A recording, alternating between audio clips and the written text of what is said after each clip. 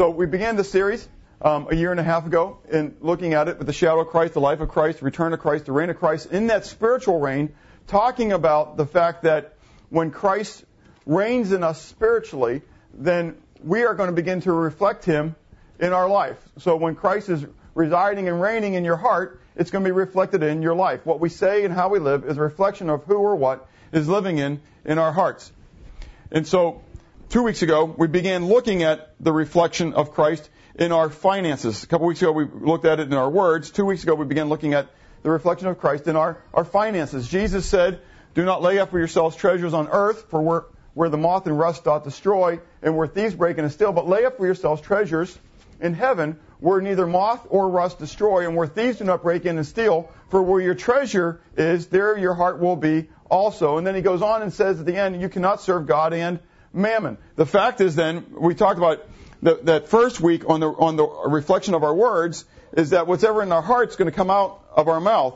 Well, Jesus says here that clearly, wherever our heart is at, whatever is really important to us, that's really where we're going to put our money. You know how they always say, put your money where your mouth is. And so if your mouth is a reflection of your heart, the reality is you're going to be putting your money where your heart is. Does that make sense? And so in that, we began to look at some principles of how that's reflected, biblical principles of how that is going to be reflected then in our life. And so first we looked at the principle of lordship. And Jesus said you can't serve two masters. You're going to serve one or the other. You're going to hate one or the other. And so you can't serve God and mammon. And we talked about how the fact that word mammon is the Greek word which means the things that money buys. It's materialism. Is really what the word mammon means. And mammon actually is the Greek word. It's a transliteration, not a translation of that word. And so you have the principle of lordship, and that the question is, who is the Lord of your wallet? Who's the Lord of your money? Who's the Lord of your bank account? Who really pulls the strings, if you would, and states where things go? Well, that goes on within the ownership, the principle of ownership, and that God owns everything. I really don't own anything. I think I own a house. I think I own a car. But ultimately, I don't own anything. And if I understand things biblically, God owns them all. And He has given to me as a steward that I can be the manager, if you would, the steward of the things that God has given us. Well, if that's the case, that leads us then into the third principle of discipleship, and that is, whose counsel am I listening to know how I should distribute and how I should function with the resources that He's given to me. Larry Burkett has died and passed on. Great stuff. A lot of people like to use Dave Ramsey. I understand that. But ultimately the question is, if you are Jesus' disciple, are you seeking after Jesus' counsel? I'm not asking whether you're a Ramseyite or whether you're a Burkettite. Make sense? I mean, we could do things according to Dave Ramsey's plan. We could do things according to Larry Burkett or Crown Financial plan, okay? And we could be disciples of those folks. But the question is, do you honestly know whether they are following biblical principles to teach you about? And so as those who call themselves Christians or disciples of Christ, we ought to be desiring to know what He taught and spending time in His Word to understand His principles. And so then as we go into the fourth principle, which we began last week, the principle of stewardship, then we want to begin looking at, well, what does He say in His Word about how I am supposed to be that steward of the resources He's given us? And so last week we looked at the ministration of those resources, the overarching concepts. And that is, we saw that it is required in a steward that he be found faithful. And we talked about that word pistos in the Greek, which means worthy of trust. You have to be trustworthy. And it's interesting that a lot of money accounts are called trust accounts. You put money into the trust account. Well, because somebody's going to be holding a what? A trust. Okay? And somebody's going to be stewarding those funds. Okay? And so we think about it a lot of times when we go to put money into a money market or whatever, we want to know who's going to be the what? the trustee, the manager over that account? What is his philosophy of investments? How is he going to be using the money? What companies is he going to be taking my money and investing it in there? Make sense? And so there are all these different money markets that are out there, and we want to know what their philosophies are and who are the people. And every year I get a new prospectus on my money market. I don't have a whole lot of money in it, but they just, it doesn't matter. I've got money in it. So they send me this big, thick thing, portfolio kind of thing, telling me who the manager is, and if they change the manager, who the new manager is, and what his or her philosophies are, and da-da-da-da-da. Well, the Bible has a lot to say about that. And so last week we also then talked about the acquisition of our financial resources. What does the Bible say about gaining those resources? And we talked about honesty. We talked about contentment. Do you remember all that? Okay? And so we talked about those character traits that should be represented in us as we're seeking to make money. Integrity, we talked about, is who you are when what? No one's looking. Okay? Well, it's the same thing with the money. I had the opportunity this week as well. Home Depot. I mentioned last week something about Home Depot. This week, I got we were working on a roof, and I got, I don't know, almost $200 worth of supplies, and I didn't need to use hardly any of it. And so I wound up, it was good for the customer. I took it all back and was able to take all that back for them. But when I took it back, okay, some of the stuff I took back were little furring strips. Some of you guys will understand what those are, little 1x2 kind of concepts. And I went in, and as she was scanning in the stuff I was bringing back, she said, "This isn't on the receipt." And I said, "I just bought it this morning. It's got to be on that receipt." And she looked at everything. She says, "Nope, it's not on the receipt." I said, "Well, you know what that means?" She says, "What?" I said, "That means that they let me walk out without paying for it. She didn't scan this stuff." She says, "Huh?" I said, "Well," I said, "So that one's yours, no big deal." I said, "But when we're done here, I need to buy one." She says, "Huh?" I says, "Well, I bought two." "Well, no, I didn't buy two because you didn't charge me for two. Nobody scanned it. But I did walk out of the store with two of these things, and one of them's on the roof of the job I just did. So I have one." I said, "And so I'd like to buy one." She looked at me like, "Really?" And I said, "Well," I said, "otherwise it's stealing." You know, I said, "I just told the church last week," I said, "integrity is who you are when nobody else is watching." I said, "And my name's worth a little bit more than 75 cents. You know?" And so she rang it up, and with tax it was 80 cents. So, and so I have an 80-cent charge on my Discover bill, you know? Anyways, but it's important, you know, and it's a testimony to her and to the other people that are standing there listening to me reason this out with them why I should pay for this furring strip. Because I bought it. No, I didn't really buy it. I have it, though, and so I should have bought it, and so therefore let me pay you the money for it. And so as I asked you last week, would you go back in? If Kroger ripped you off by $10, you went out and you realized that they overcharged you $10, you'd probably go back in and say, "Wait a second, I should get $10 back." But if you realized that they undercharged you $10, would you just praise the Lord for the extra $10? Or would you go back in because the weights that you're using, the scale that you're using, is the same, whether it's in your favor or not in your favor? Again, we're coming up to tax time. And now it's the hard time to decide, well, you know, if careful. What is your name worth? A good name is rather to be had than much silver and gold. Today we want to begin looking at the appropriation of financial resources. What does the appropriation of financial resources means? It's a big fancy term that starts with an A and ends with a shin that means what? How are you going to spend it?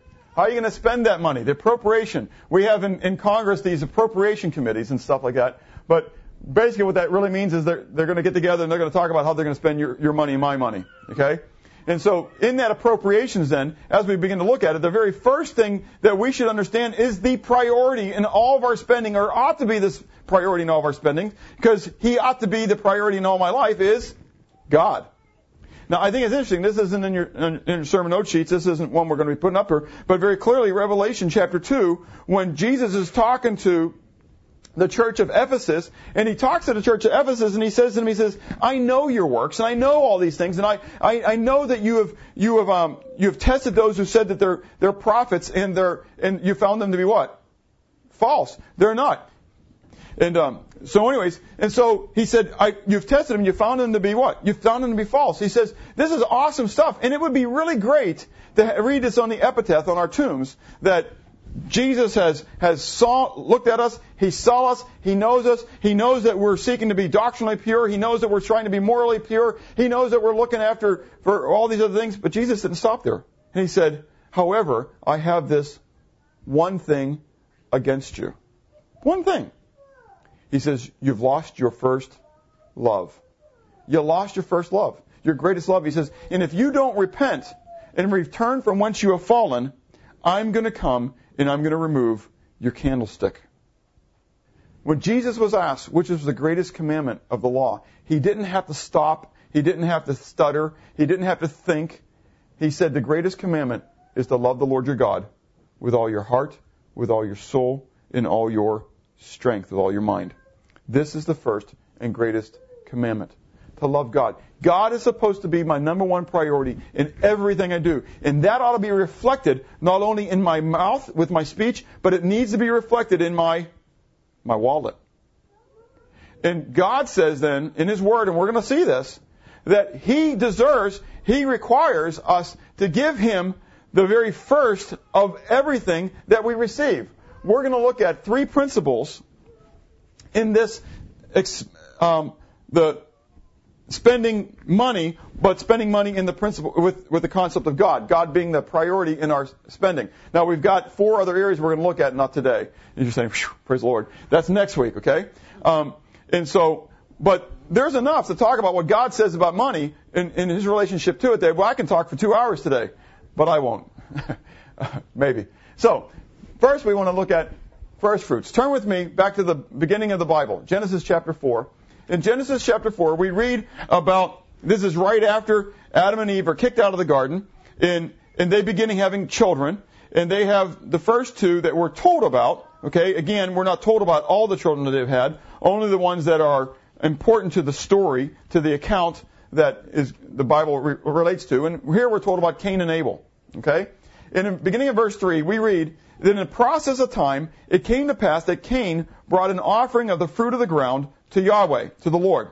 Abel also brought of the firstborn of his flock and of their fat.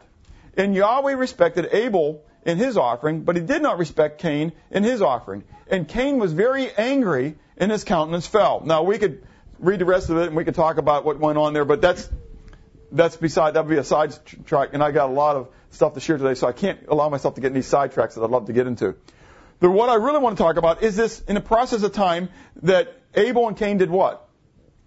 They brought in offering, not a sacrifice. No, see, that's a side thing I want to get into, and I don't have time to get into. Okay, but a lot of people think that Cain's wasn't accepted because it wasn't a blood sacrifice. Important here in the Greek, there are numerous words for sacrifice or offering.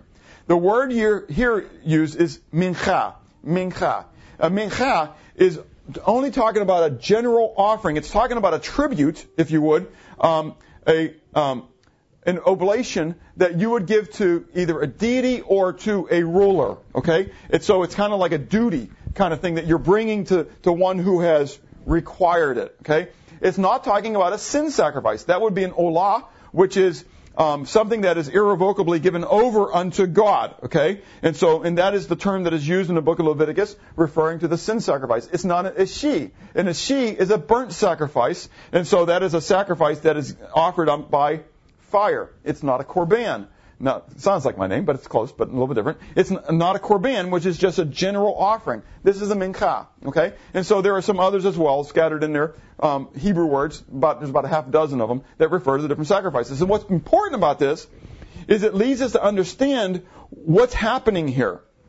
It was not, I don't think, based upon those terms. If it was an olah or an ashi, I would say that Cain was probably wrong because he didn't bring the blood sacrifice. Okay? But because it's a mincha, and that's the word that is used for free will offerings and peace offerings, okay, I believe what's happening here is that it was okay for him to bring a grain offering. That's what the book of Leviticus would call that. But the difference between his grain offering and Abel's offering from the flocks is that we're told in the Hebrew, and it comes across in the English, that Cain only brought some of, a piece of, a part of the grain. But Abel brought the firstborn, the firstling, the first of his flocks. He brought the first fruits, is what the point is. He brought the first and the best of what he had. Cain, on the other hand, brought the leftovers. Do you get it? Now, you apply that, okay, as we're going to be looking at this, in our finances. God requires of us the first portion, the best portion, the very beginning portion. Not what's left over at the end of the week, not what's left over at the end of the month. He wants the first. He wants the best. He wants the beginning of it. In Exodus 34:26, we read that he tells the children of Israel, he says, the first of the first fruits of your land you shall bring to the house of Yahweh your God. So now he's not saying just the first fruits. He's saying very clearly, I want the what? I want the best of the best. I want the first of the first. And so the question I'm going to ask you as we go into this, when you get paid, when you do your finances, what's the first, and I hate to use the term bill, because it's not a bill. What's the first check that you write? Where do you spend your money first? Is it to God? Is God the first love of your life? Or does God get the leftovers? Jesus said to the church of Ephesus, he said, listen, you lost your first love. And if you don't repent and return from whence you've fallen, I'm going to remove your glory. I think the same thing applies to us individually. If God is not the priority in my life, if He's not the first thing in my life, then He will hold me accountable. If I'm really His child, He will hold me accountable in that. Well, in Deuteronomy chapter 6, verses 1 to 10, we read, and it shall be when you come into the land which the Lord your God is giving you as an inheritance, and you possess it and dwell in it, that you shall take some of the firsts, the priorities of all the produce of the ground, which you shall bring from your land, that the Lord your God is giving you. What, do you read something redundant here? What's God doing? He's what? He's giving it to you. And all you're doing is bringing what? Part of it back. You're just bringing part of back what He's given to you. And put into the basket and go to the place where Yahweh your God chooses to make His name abide. Then the priest shall take the basket out of your hand, set it down before the altar of Yahweh your God, and you shall say before Yahweh your God, my father was a Syrian about to perish. He went down to Egypt and dwelt there, a few in number, and there he became a nation, great, mighty, and populous. But the Egyptians mistreated us, afflicted us, and laid hard bondage on us. Then we cried out to Yahweh our God, Yahweh Elohim of our fathers, and the Lord heard our voice and looked on our affliction and our labor and our oppression. So the Lord brought us out of Egypt with a mighty hand and with an outstretched arm, with great terror and signs and wonders. And He has brought us into this place and has given to us this land, a land flowing with milk and honey. And now, behold, I have brought the first fruits of the land, which you, O Lord, have given me. Then you shall set it before the Lord your God and worship before the Lord your God. Do you see that this giving of first fruits before God, this offering of the firstlings, if you would, was twofold. First of all, there's a recognition of God's provision of everything you have, the produce of the land. Listen, you only have this money to give back to God because He gave it to you. I mean, giving an offering to God is not so magnanimous on your part. Do you get it? I mean, sometimes we think we're so magnanimous because we're giving to God these, and we bring down the, notice we have the offering basket in the back. We don't pass a plate. The reason is because it's nothing about me. We're not putting it in so everybody else can see. If you're not bringing it in because it's an act of worship, and we're going to talk about that in a second here, an act of worship before God, then it's for the wrong reason.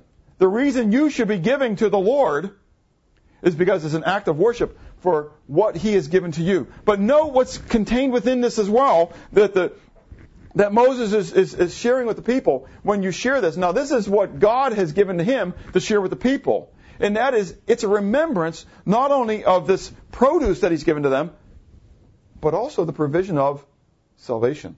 His deliverance. He said, looky, this is who I was. In Abraham, this is who I was. Abraham was in Syria.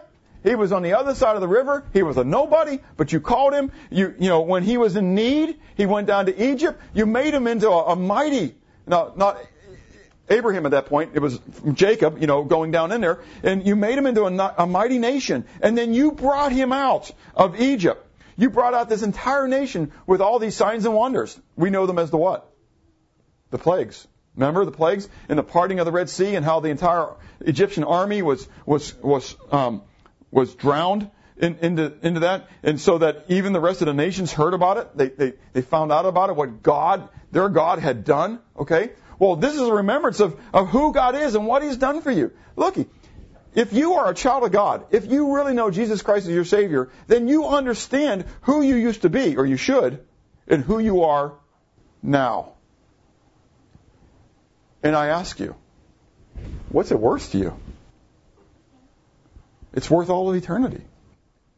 If you understand who you were and who you are now, then you should understand that laying up treasures on the earth is what? It's meaningless. You can have the bigger house, a tent or a cottage. Why should I care? He's building a mansion for me over there. I love the song. It doesn't matter what I'm living in here. I mean, I know, I got the flesh too, and there's times when it'd be nice to have just what? A little bit more. Isn't that the secret of discontentment? Or the definition of it? Not contentment, but discontentment. I want just a little bit more. And because every time I get just a little bit more, I want just a little bit more. Does that make sense? And so in Christ then, I should be content with what I have here because I know that ultimately I'm laying up treasures there. And so if God is the priority in my life, then He will get the priority of my finances. He will be the first thing that I want to contribute toward. And you say, how do I have to contribute toward God? We'll get there. But it's His plan, His purposes that I ought to seek to be coming alongside, okay?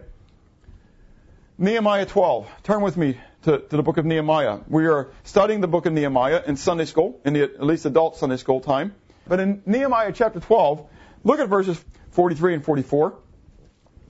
In Nehemiah 12, verses 43 and 44 says, also in that day they offered great sacrifices and rejoiced, for God had made them rejoice with great joy. The women and the children also rejoiced, so that the joy of Jerusalem was heard afar off.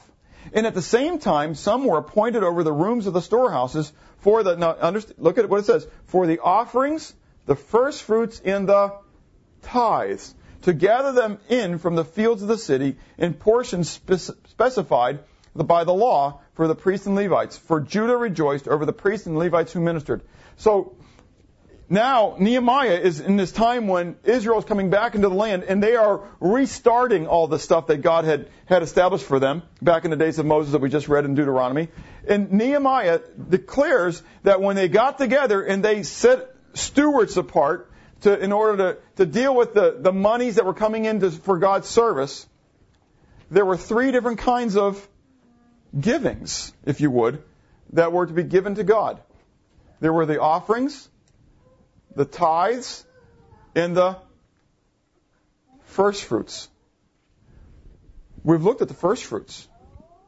The first fruits refer to that which is from the beginning. And so note then, there are still two more after the first fruits. God's saying, look, the first fruits belong to me. But He doesn't stop there. He continues on and talks about the what? The tithes.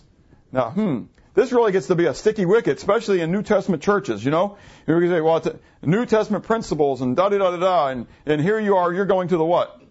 The Old Covenant, the Old Testament. I want to ask you a question. Has God ever changed His standards? No, of course not. I mean, but it's amazing that on the conservative side of the house, if you would, we know that, and we like to tell people, because there are a lot of people in the world today that say God's standards have changed. Homosexuality is okay now. Okay? And we say, no. How do you know? Because it's in God's Word. Well, how do you know it hasn't changed? How do you know that, change gears from that, how do you know that Joseph Smith's writings aren't true? I mean, and this week, actually, was it this week or last week, I had the opportunity to talk to another Jehovah's Witness who came to my door. I was excited. I told her, I'm so glad that you came so I could share the truth with you. And, but how do I know that they're not true? How do I know that because, they got further revelation, right? That's what they claim, isn't it? Isn't that what the Mormons claim with Joseph Smith? Is that the Bible was corrupted, and so God came to Joseph Smith and he gave him new revelation in order to clean up the Bible so that we could understand it right? Well, how do I know that's not right? Because I'm going to go back to what? God's Word, and I'm going to say that God's standards don't what? Change. Well, why do we then, as dispensationalists, like to just cut off the Old Testament and say that God's standards changed? Well, it's not said specifically in the New Testament, tithe. It is. And I'll share with you. And I'll share at that time why they discount that one as well. But the fact is, I think a lot of people want to use the quote-unquote liberty, grace that God has given to us, and not use it in order to minister to one another, as Galatians 5 says, that our liberty was given to us so we can serve others, but rather that we can use it as an occasion for the flesh. So I can use it now, all this money on me, and not for God's purpose of why He's given me the funds.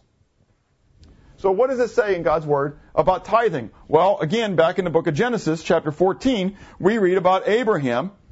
And Abraham got word that his nephew Lot was taken captive when the 5 kings came against the 4 kings, and Chedorlaomer and the rest of his cronies came up, and they attacked Sodom and Gomorrah and the other cities of the valley, and they took Lot as captive as well. And so Abraham went out with his 300-something servants, along with Mamre and Eshcol and Aner, and with their servants, and they went up and they did a surprise attack on these kings who were able to slaughter all these different cities, and they did a surprise attack at night. God gave them the victory. God gave them the bounty there, and they had this victory. And beginning in verse 14, we read, "Now when Abram heard that his brother was taken captive, he armed his 318 trained servants who were born into his house, and went in pursuit as far as Dan." They went a long journey. This is not just they went across town, okay?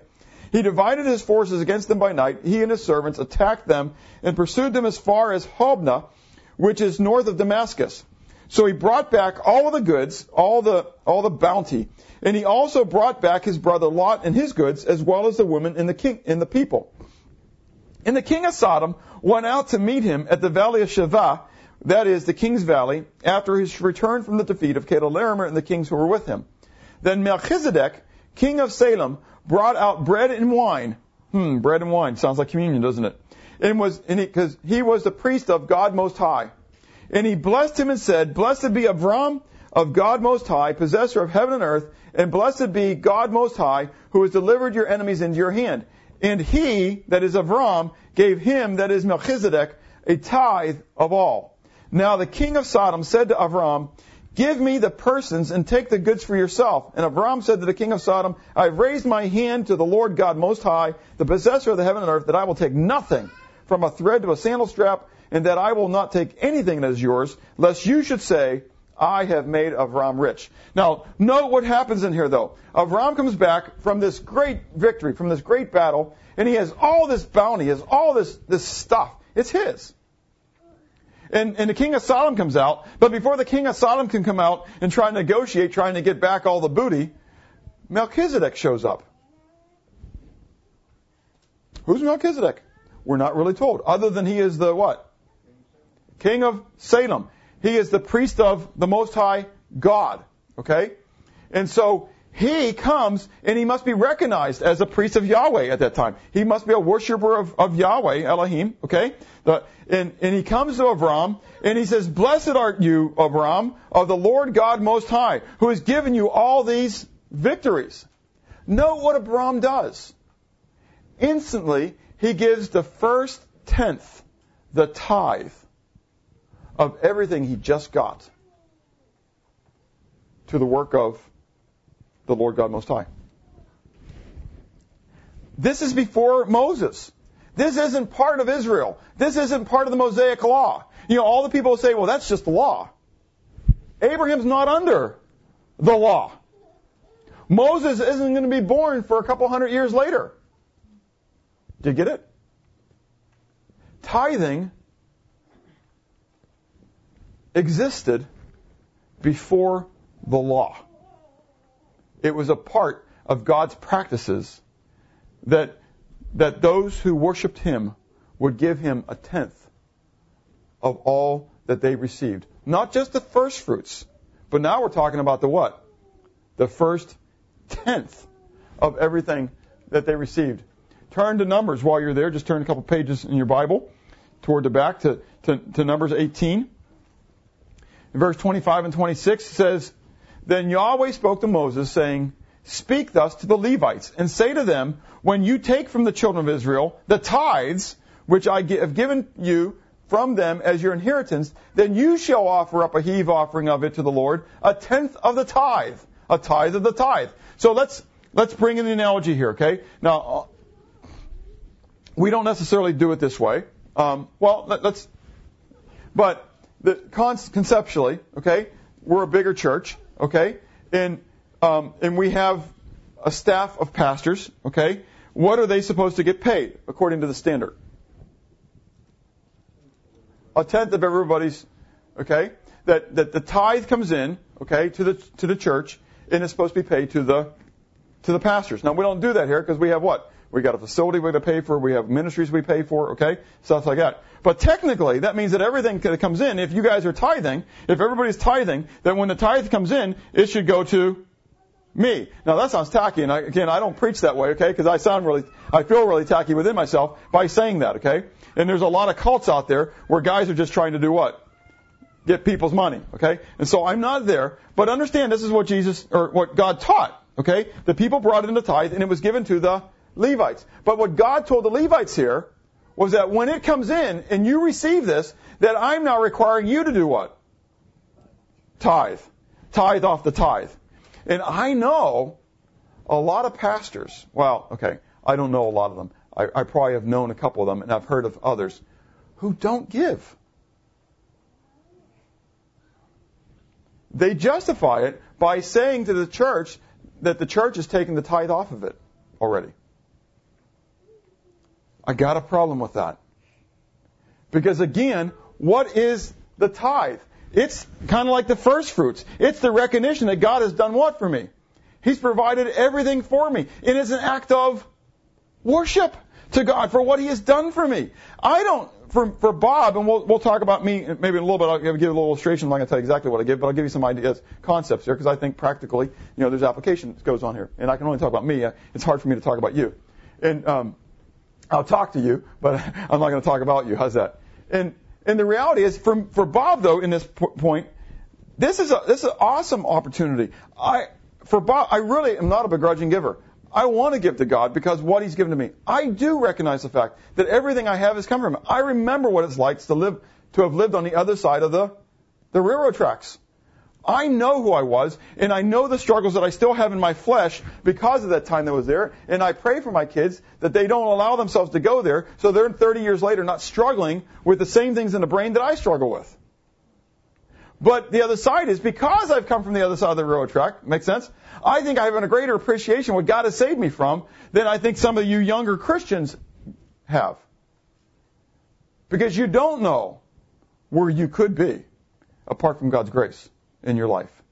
And sometimes when that happens, you don't have the appreciation for God that someone who came from the other side of the road tracks has. And sometimes that appreciation is reflected in what? In your giving. And I don't count the money. I don't know who gives what. Okay? And so I'm just making a generic statement that's out there. And statistically speaking, if you look at statistics from the Barna research and all that kind of stuff, giving is going down among the younger generations. Okay? So that's why I make that statement. So we had Numbers 18:25. We also read in Malachi chapter 3, verses 6 to 12, For I am the Lord, I do not change, therefore you are not consumed, O sons of Jacob. Yet from the days of your fathers you have gone away from my ordinance and have not kept them. Return to me, and I will return to you, says the Lord of hosts, Yahweh Sabaoth. But you say, okay, there's a conversation that God's speaking through Malachi to these people. And you say, and what shall we return? In other words, we haven't left you, God. God's saying, listen, if you return to me, I'll return to you. And you say what? We haven't left you. How should we return? Will a man rob God? Yet you have robbed me. Whoa! Now we have a what? A serious accusation going on here, right? God says that these people who are called by His name have done what? They've robbed Him. He says, yet you have robbed me, but you say, in what way have we robbed you? In tithes and offerings. We'll come to the offerings in a moment. Let's talk about just the tithes for a moment. and tithes and offerings. You are cursed with a curse, for you have robbed me, even this whole nation. Bring all the tithes into the storehouse, that there may be food in my house, and try me now in this. Do you remember when Jesus was being tempted by Satan in the wilderness?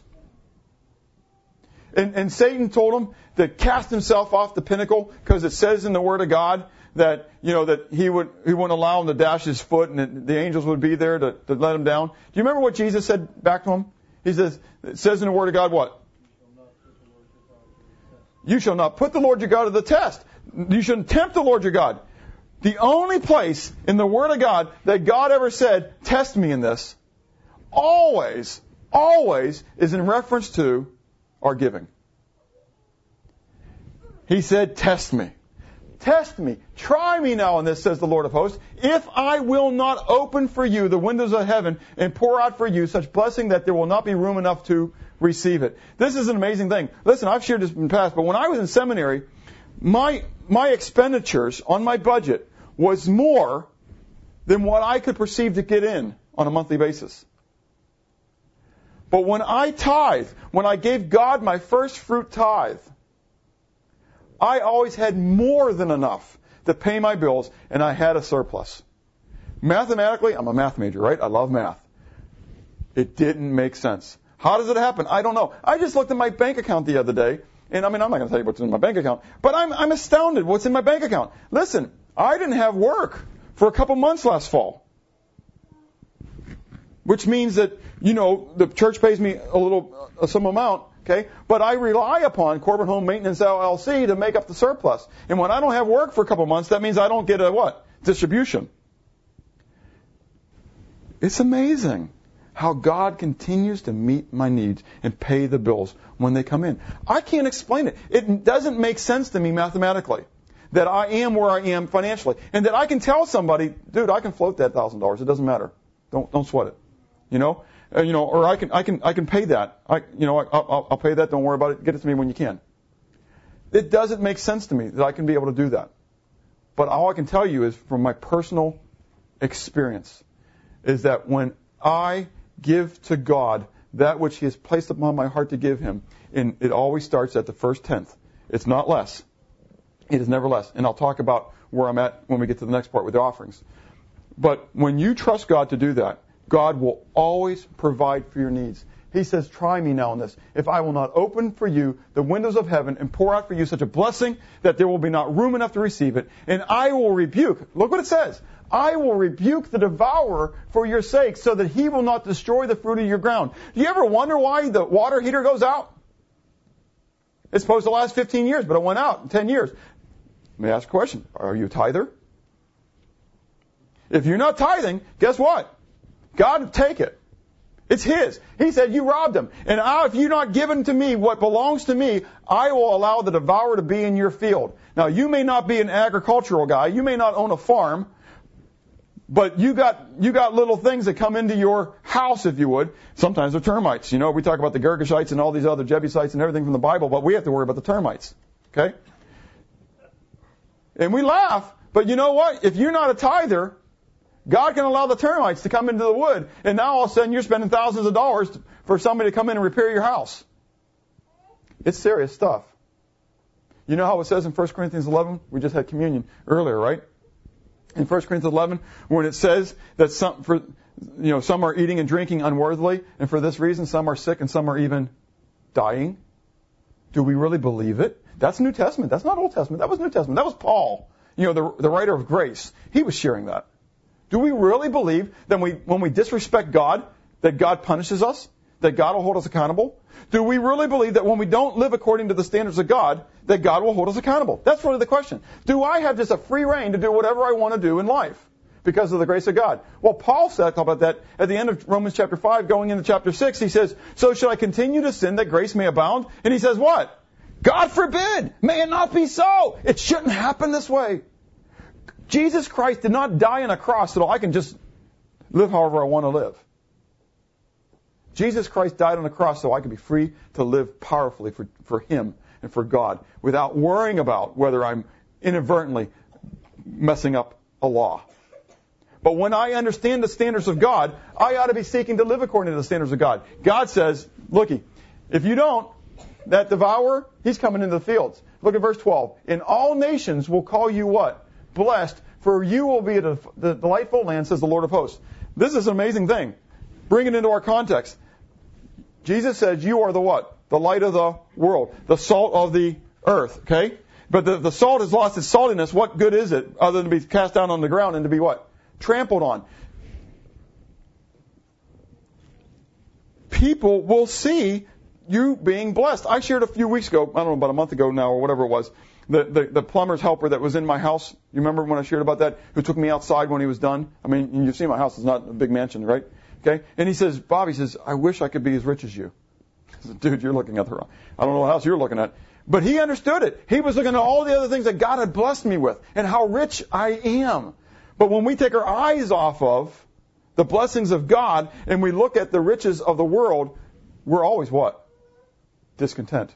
We will never be content. But we got to put them back on God. God will put it in such a way, He will bless us in such a way that the world begins to realize how blessed we are. And regardless of how much money they have, they want what we got. They just don't know how to get it.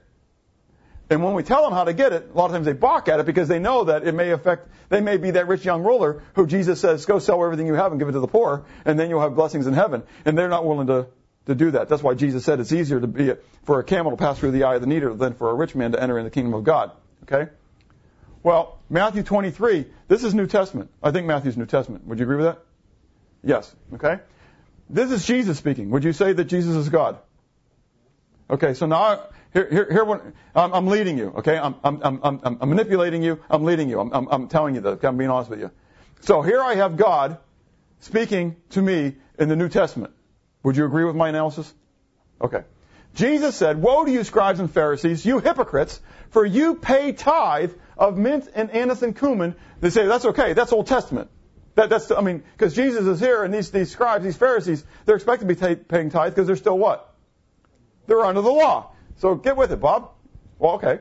You pay tithe of mint and anise and cumin and have neglected the weightier matters of the law, justice, mercy, and faith. Well, we know that from Micah, right? Where it says, He has shown me, thee, O man, what is good and what the Lord has required of thee, that thou shalt walk. See, I'm going to mess it up now. That thou shalt do justly and walk humbly with thy God. And I messed it up in there. Love mercy, okay? And so that's what he's referring to. He says, these you ought to have done. What? The justice, mercy, and faith, without leaving the what? Others undone. Jesus is saying tithing is what? Important. It's not just the spirit of the law that's important. It's not just the faith. But now faith without works is dead. By grace have you been saved through faith, and that not of yourself. It is the gift of God. It's not of works, lest any man should boast. But he goes on in verse 10 and says what? For we are His workmanship, created unto good works, which He has before ordained that we should walk in them. Jesus said in Matthew chapter 5, He says, unless your righteousness exceeds that of the Pharisees, you will by no means enter into the kingdom of God. He says, think not that I came into the world to destroy the law. I came into the world to fulfill the law. God's standards didn't change. Does that make sense? God says the first fruit still belongs to Him. Jesus said, you need to be bringing in the tithe. Do you know why churches don't have enough for the work of the ministry? Because people don't tithe. They don't trust God with their financial resources. But you don't understand the effect that that's going to have upon the economy of my house. Yes, I do. Yes, I do. I give more than a tithe. Even when I don't pay myself, God put it, and I'll share this now, and we'll transition into the offerings. God placed them on my heart a couple years ago, an amount that He wanted me to give on a monthly basis. It was well more than my tithe. And even if Corbin Home Maintenance LLC doesn't pay me, I'm still supposed to give that. And that's kind of rough. Because at that time, that percentage is really high of what I'm getting on a monthly basis. But I trust God that if God has placed upon my heart to give that, in a sense then required it of me, because He's placed it on me as a steward to do that, then He will continue to provide for my every need. And you know what? He's provided for a lot of my greeds too. A lot of my greeds as well. We don't eat rice for every meal, like many people around the world do. I've been able to do projects on my house. It's been amazing. And I'm not in debt for them. I don't have credit card debt that I'm paying off because God hasn't provided for me. God will meet your every need if you trust Him with the resources that He's asked you to be a steward of. Now, I know I'm preaching hard, and I apologize. I'm not trying to offend or step on toes, but this is my once in 10 years that I preach on this thing, and I'm just going to preach on it honestly. In 2 Corinthians chapter 9, turn with me there. In 2 Corinthians 9, verses 6 to 8, we read stated the principle which I just shared with you. 2 Corinthians 9, verse 6 to 8, Paul writes, "But this I say, he who sows sparingly will also reap sparingly. He who sows bountifully will also reap bountifully. So let each one give as he purposes in his heart, not grudgingly or of necessity, for God loves a hilarious, is the word, cheerful giver. And God is able to make all grace abound towards you, that always having a sufficiency in all things may have an abundance for every good work." You say, no, tithe's not in there. No, it's not in there. But the concept is, if you give bountifully, what do you think bountifully is? You think it's less than a tithe? I mean, if that was God's standard, it's certainly not bountiful to give 8%, 5%. I don't know what you give. But that's where Bob, as the mathematician, had to get off the tithe because it started to become legalism for Bob, trying to calculate a tithe, a tenth, okay? So I just prayed to God, God, what are you going to do? I don't care what the number is, just put it out there. I really don't want to be doing this calculating thing, so I'm making sure that I'm doing the law for you, okay? What do you want me to give? And God purposed in my heart what I was supposed to give. And it went beyond that 10%, okay? And so I want to challenge you in that same light. Well, there's one last thing here that we talked about, and that's offerings. Go back with me to Exodus 35 and 36. It's an amazing, amazing account here. Now, again, I understand this is Old Testament. This doesn't apply to us, but this is right at the beginning of the law, but it's not part of the law. Okay?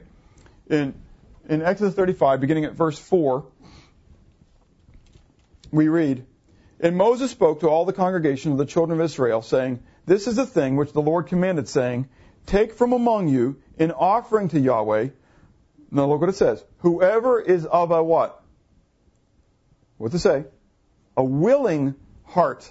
Let him bring it as an offering to Yahweh, gold, silver, and bronze, blue, purple, and scarlet thread, fine linen, goat's hair, ram skins dyed red, badger skins and acacia wood, oil for the light, and spices for the anointing oil and for the sweet incense, onyx stones and stones to be set in the ephod in the breastplate." Now I understand he's not talking about money. They don't have a lot of money right now. They're not working. They're not earning money. What are they doing right now? What's God's work at this moment? Building a tabernacle. So he's saying, whoever is of a willing heart, bring offerings, not a tithe. He's not requiring a tithe. This is now beyond a tithe. Bring an offering to help build the tabernacle. Drop down to verse 21. I'm going to start at verse 20 for context. It says, "And all the congregation of the children of Israel departed from the presence of Moses. Then everyone came whose heart was stirred, and everyone whose spirit was willing, and they brought the Lord's offering for the work of the tabernacle of meeting, for all of its service, and for the holy garments. They came, both men and women, as many as had a" what? "A willing heart." Do you see it? "And brought earrings and nose rings, rings and necklaces, all the jewelry of gold. That is, every man who made an offering of gold to the Lord, and every man with whom was found blue, purple, scarlet thread, fine linen, goat's hair, red skins of ram, and badger skins brought to them. Everyone who offered an offering of silver and bronze brought the Lord's offering, and everyone with whom found acacia wood for any of the work of the service brought it." Drop down to verse 29. "The children of Israel brought a free will offering to Yahweh, all the men and women whose hearts were willing." Do you get so far what's happening here? What kind of offering is this? It's a willing offering. This is not a requirement. this is why I struggle, because when I preach on this, okay, because I don't want people to start giving because Bob preached on it. Make sense? And you know, we're going to pass a plate when I'm done. I'm going to put up the barrel up front, you know, and we're now going to take the missions giving, and we're not leaving until the barrel's full. There's a church in Philadelphia that does that. They sing, roll out the barrel. Yeah, they made it into they don't sing the beer song, but they made it into a mission song. And they talk about rolling out the mission barrel. And they set it up front. Now get this, they don't leave until you can see the money passing the crest of the top of the barrel. You know, on that day, there's a lot of people bringing $1 bills and trying to crinkle them going up this way. I heard of a preacher once. No, we don't give invitations, okay, at the end either. But I heard of a preacher once who would always put up a chair up front, and they weren't leaving until somebody responded to the invitation. So you know what started happening? You have the designated person who's going to go up front just so they can leave. Now that's sad. I'm not trying to make fun. That's sad. That's what? That's New Testament legalism. Do you get it? I don't want to go there. So I'm trying. You understand? This offering was a what? A free will offering. Nobody was twisting their arm. But look in chapter 36 what happens. Verse 3. And he's talking about the guys who were doing the work, and they received from Moses all the offering which the children of Israel had brought for the work of the service of making the sanctuary. So they continued bringing him. The people are bringing it. They continued bringing to him free will offerings every morning. I mean, every morning people are just coming, and they're giving. Then all the craftsmen who were doing all the work of the sanctuary came, each from the work which he was doing, and they spoke to Moses. They stopped the work. The people are bringing, and they're bringing, and they're bringing. They're bringing so much that the workers had to stop. They had to stop the work, and they had to go to Moses. Look what it says. They spoke to Moses, saying, the people bring much more than enough for the service of the work which the Lord commanded us to do. So Moses gave a commandment, and they caused it to be proclaimed throughout the camp, saying, let neither man or woman do any more work for the offering of the sanctuary. And look at what it says, the very last sentence. The people were what? The people were restrained from bringing. They took away the offering basket. They said, no more giving, please. We have more than what we can use. We're paying the pastor, we're paying the bills, we got missionaries galore. You know, there's really no more work that we can do right now. Please, don't bring the money. Give it to the Lord some other way. When's the last time you ever heard a church do that? A lot of snickering going on. You never saw it happen.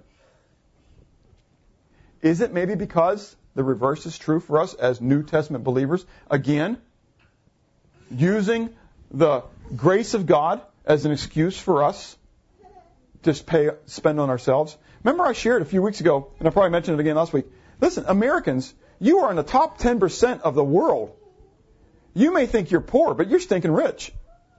I mean, I know, you know, living in the cottage, quote unquote, that I live in here, I can look at people in other areas of the town and say, man, I wish I had, well, there are people around the world who would love to have, and we make fun of certain ethnic groups. You know, we can say, oh yeah, we got 20 people living in there. You know, people look at me with 7 kids and have 9 people in that house. Good grief, how does it happen? Well, bunk beds work. You know, it's really okay. And 4 boys in one room did work. It worked really well. And none of them really cared. You know, they're excited about having their own room every once in a while. But 4 kids, Caleb, I mean, you guys got a lot of kids in one room, don't you?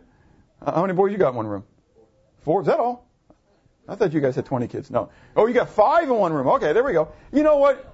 I mean, but listen, and so it's not a matter of patting backs, okay? But it's a matter of the fact is you can do these things. It's okay.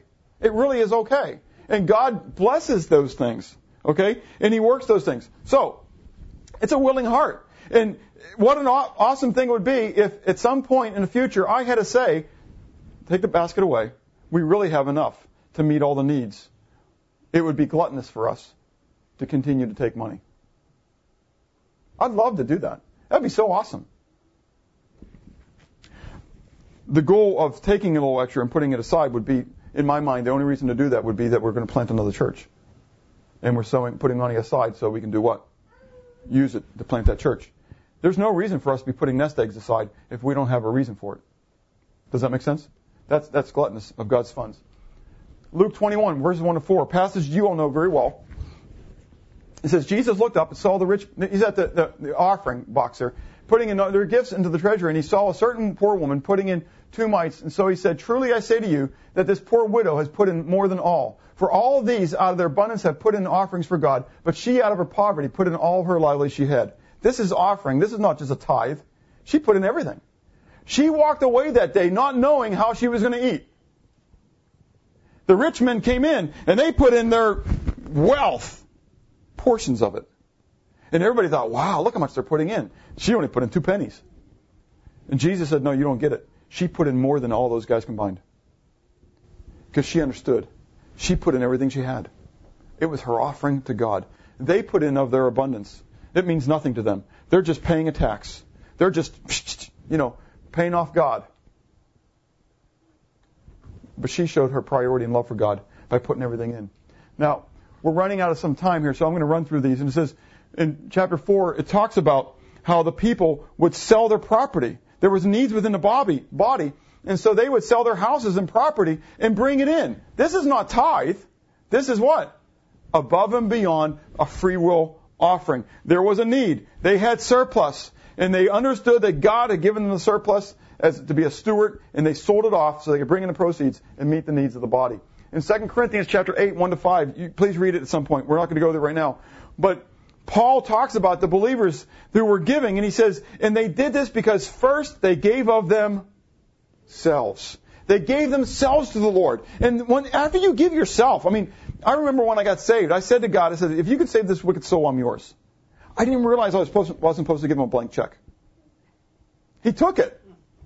But you know what? It's really easy. When you give yourself and it's a blank check and it doesn't matter what God does to you or where He sends you, your money's meaningless. I feel bad for my family sometimes because I don't know where they're at with all that. But it's easy for me to give. It's just easy. It's gone. And so sometimes, and we'll talk about this next week when we get into the rest of the appropriations, I've got to check myself sometimes because I'm still responsible to provide for my family. Okay? But I do know that God gets the first and foremost, okay? And He gets what He puts on my heart, that the first fruits, the tithes, and then even above the tithes with the offerings that He has placed upon me. And again, like I shared, for Bob, it's well beyond a tithe, okay? I won't share what that is. And honestly, each month it changes because I don't get paid the same amount every month. Does that make sense? But I give the same amount every month regardless of what I bring in. So in the end, Philippians chapter 4, Paul says, when he went out, he says, no other church communicated with him concerning giving and receiving, only the Philippians did. And they sent once again unto his necessity. But then he says to them, but after that, he says, but my God shall supply all your needs according to His riches and glory. So as we roll this down, I want to ask you the questions. What does your giving reflect regarding your relationship with Christ? How committed to you are you supporting the work of God that you are a part of? Now, I want to share something, and this is going to sound like I'm slapping. I really don't mean this as a slap. Okay? I've really been excited with what God is doing in my life and in this church and stuff like that. And we have been praying for months now. We have the music coming from the other side. I praise God that it's music that's glorifying to God, but it is very distracting, okay? We've been praying for months about a bigger facility because we're outgrowing it. I know that doesn't look like it today, but with numerous families that we're missing, there are times when we have no more chairs, and there have been times when we're putting up the folding chairs, okay? So we've been praying for a bigger facility. We just can't afford a bigger facility because we don't have the funds coming in to do that, and I don't know what to do. God this week gave us the facility. I'm excited. We have a field trip scheduled for 1:30 today. A couple doors down, there is a building that's 2.5 times the size of this that's going to be rented for only $200 more. But it's got a huge warehouse in the back, 2,700 square feet. That was fun doing this one. It's going to be fun doing that one. It's got 1,500 feet up front already finished out, 4 offices that can be used for their big ones, be used for Sunday school rooms. It's got a little desk thing and a little entryway, where we have it's beautiful. It is God's provision. Now, they have to agree with it, too. So He's going to meet us there, and He's got to present it all to the owner. But I think that he might be interested in it. I was really pumped. We had a meeting yesterday morning with Steve and Greg and Mark for the officers as we put together the budget. And before Steve could start with the budget process, I got to throw a curveball I want to throw here because this is going to potentially change up how we do the budget, right? So I shared my curveball, my excitement. And Steve then says, well, honestly, I'm coming in here telling us that we have to reduce the budget by $10,000. Because we've had now some families leave, transitions and stuff like that, and we can expect to see $10,000 less unless people who are in this congregation who don't give begin to give. And I said, Steve, you just stuck a knife in my balloon. Do you get it? I mean, honestly, if the rent is $200 more than we have now that we're paying, and if it's 2.5 times the size, that means our utility bill is going to be what? 2.5 times, 3 times the amount that it is now. And if we're going to shrink the budget, what that just told me was, God placed this thing in my lap, our lap. And unless something changes, we're going to have to say what? No. Again, I don't mean this as a guilt trip. I really don't mean it as a guilt trip. This is just what happened in my life within the last 48 hours. I mean, I went to this high, and I went to this, and then I thought to myself, isn't this interesting that this all happened the 2 days before I'm getting ready to preach on giving. I don't see any what? Coincidence. And so I don't know who gives what. I don't really care. I really don't care. Because my God is going to be the one who does what?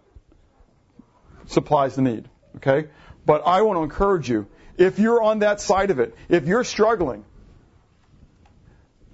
are you supporting the work of God? If you believe that this is the ministry that God has you a part of, to be fed through, okay? I'm not talking about me going full-time. That's not even the issue here. I'm talking about for us to continue Awana. I mean, as we looked at it, we're talking about cutting across the board 15%. That's not just talking about my salary. Well, I'm talking about Awana. I'm talking about ministry items. I'm talking about bulletins, okay, because that paper costs money.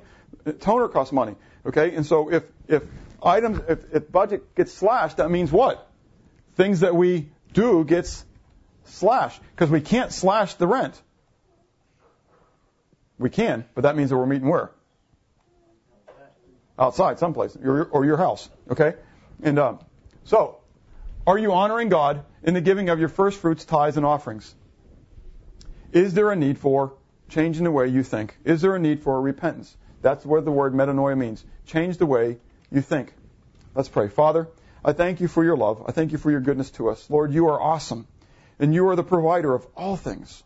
We know that you are the giver of every good and perfect gift. And so, Lord, it's not whining. I don't want it to be whining on my part when I share with what you have shown me in these last couple of days. I'm excited about what you're going to do. I believe by faith, Lord, that if that is the facility that we have been praying about and that people around the world have been joining us in prayer about, that, Lord, you will provide the needs for it. And so, God, I look forward to what you're going to do in our assembly. It's all about you and about your word. It's not about us.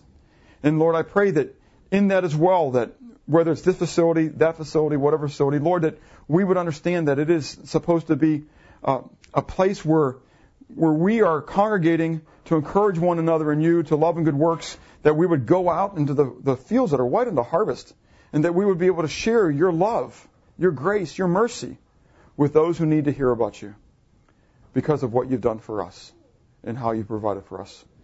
In Jesus' name, amen.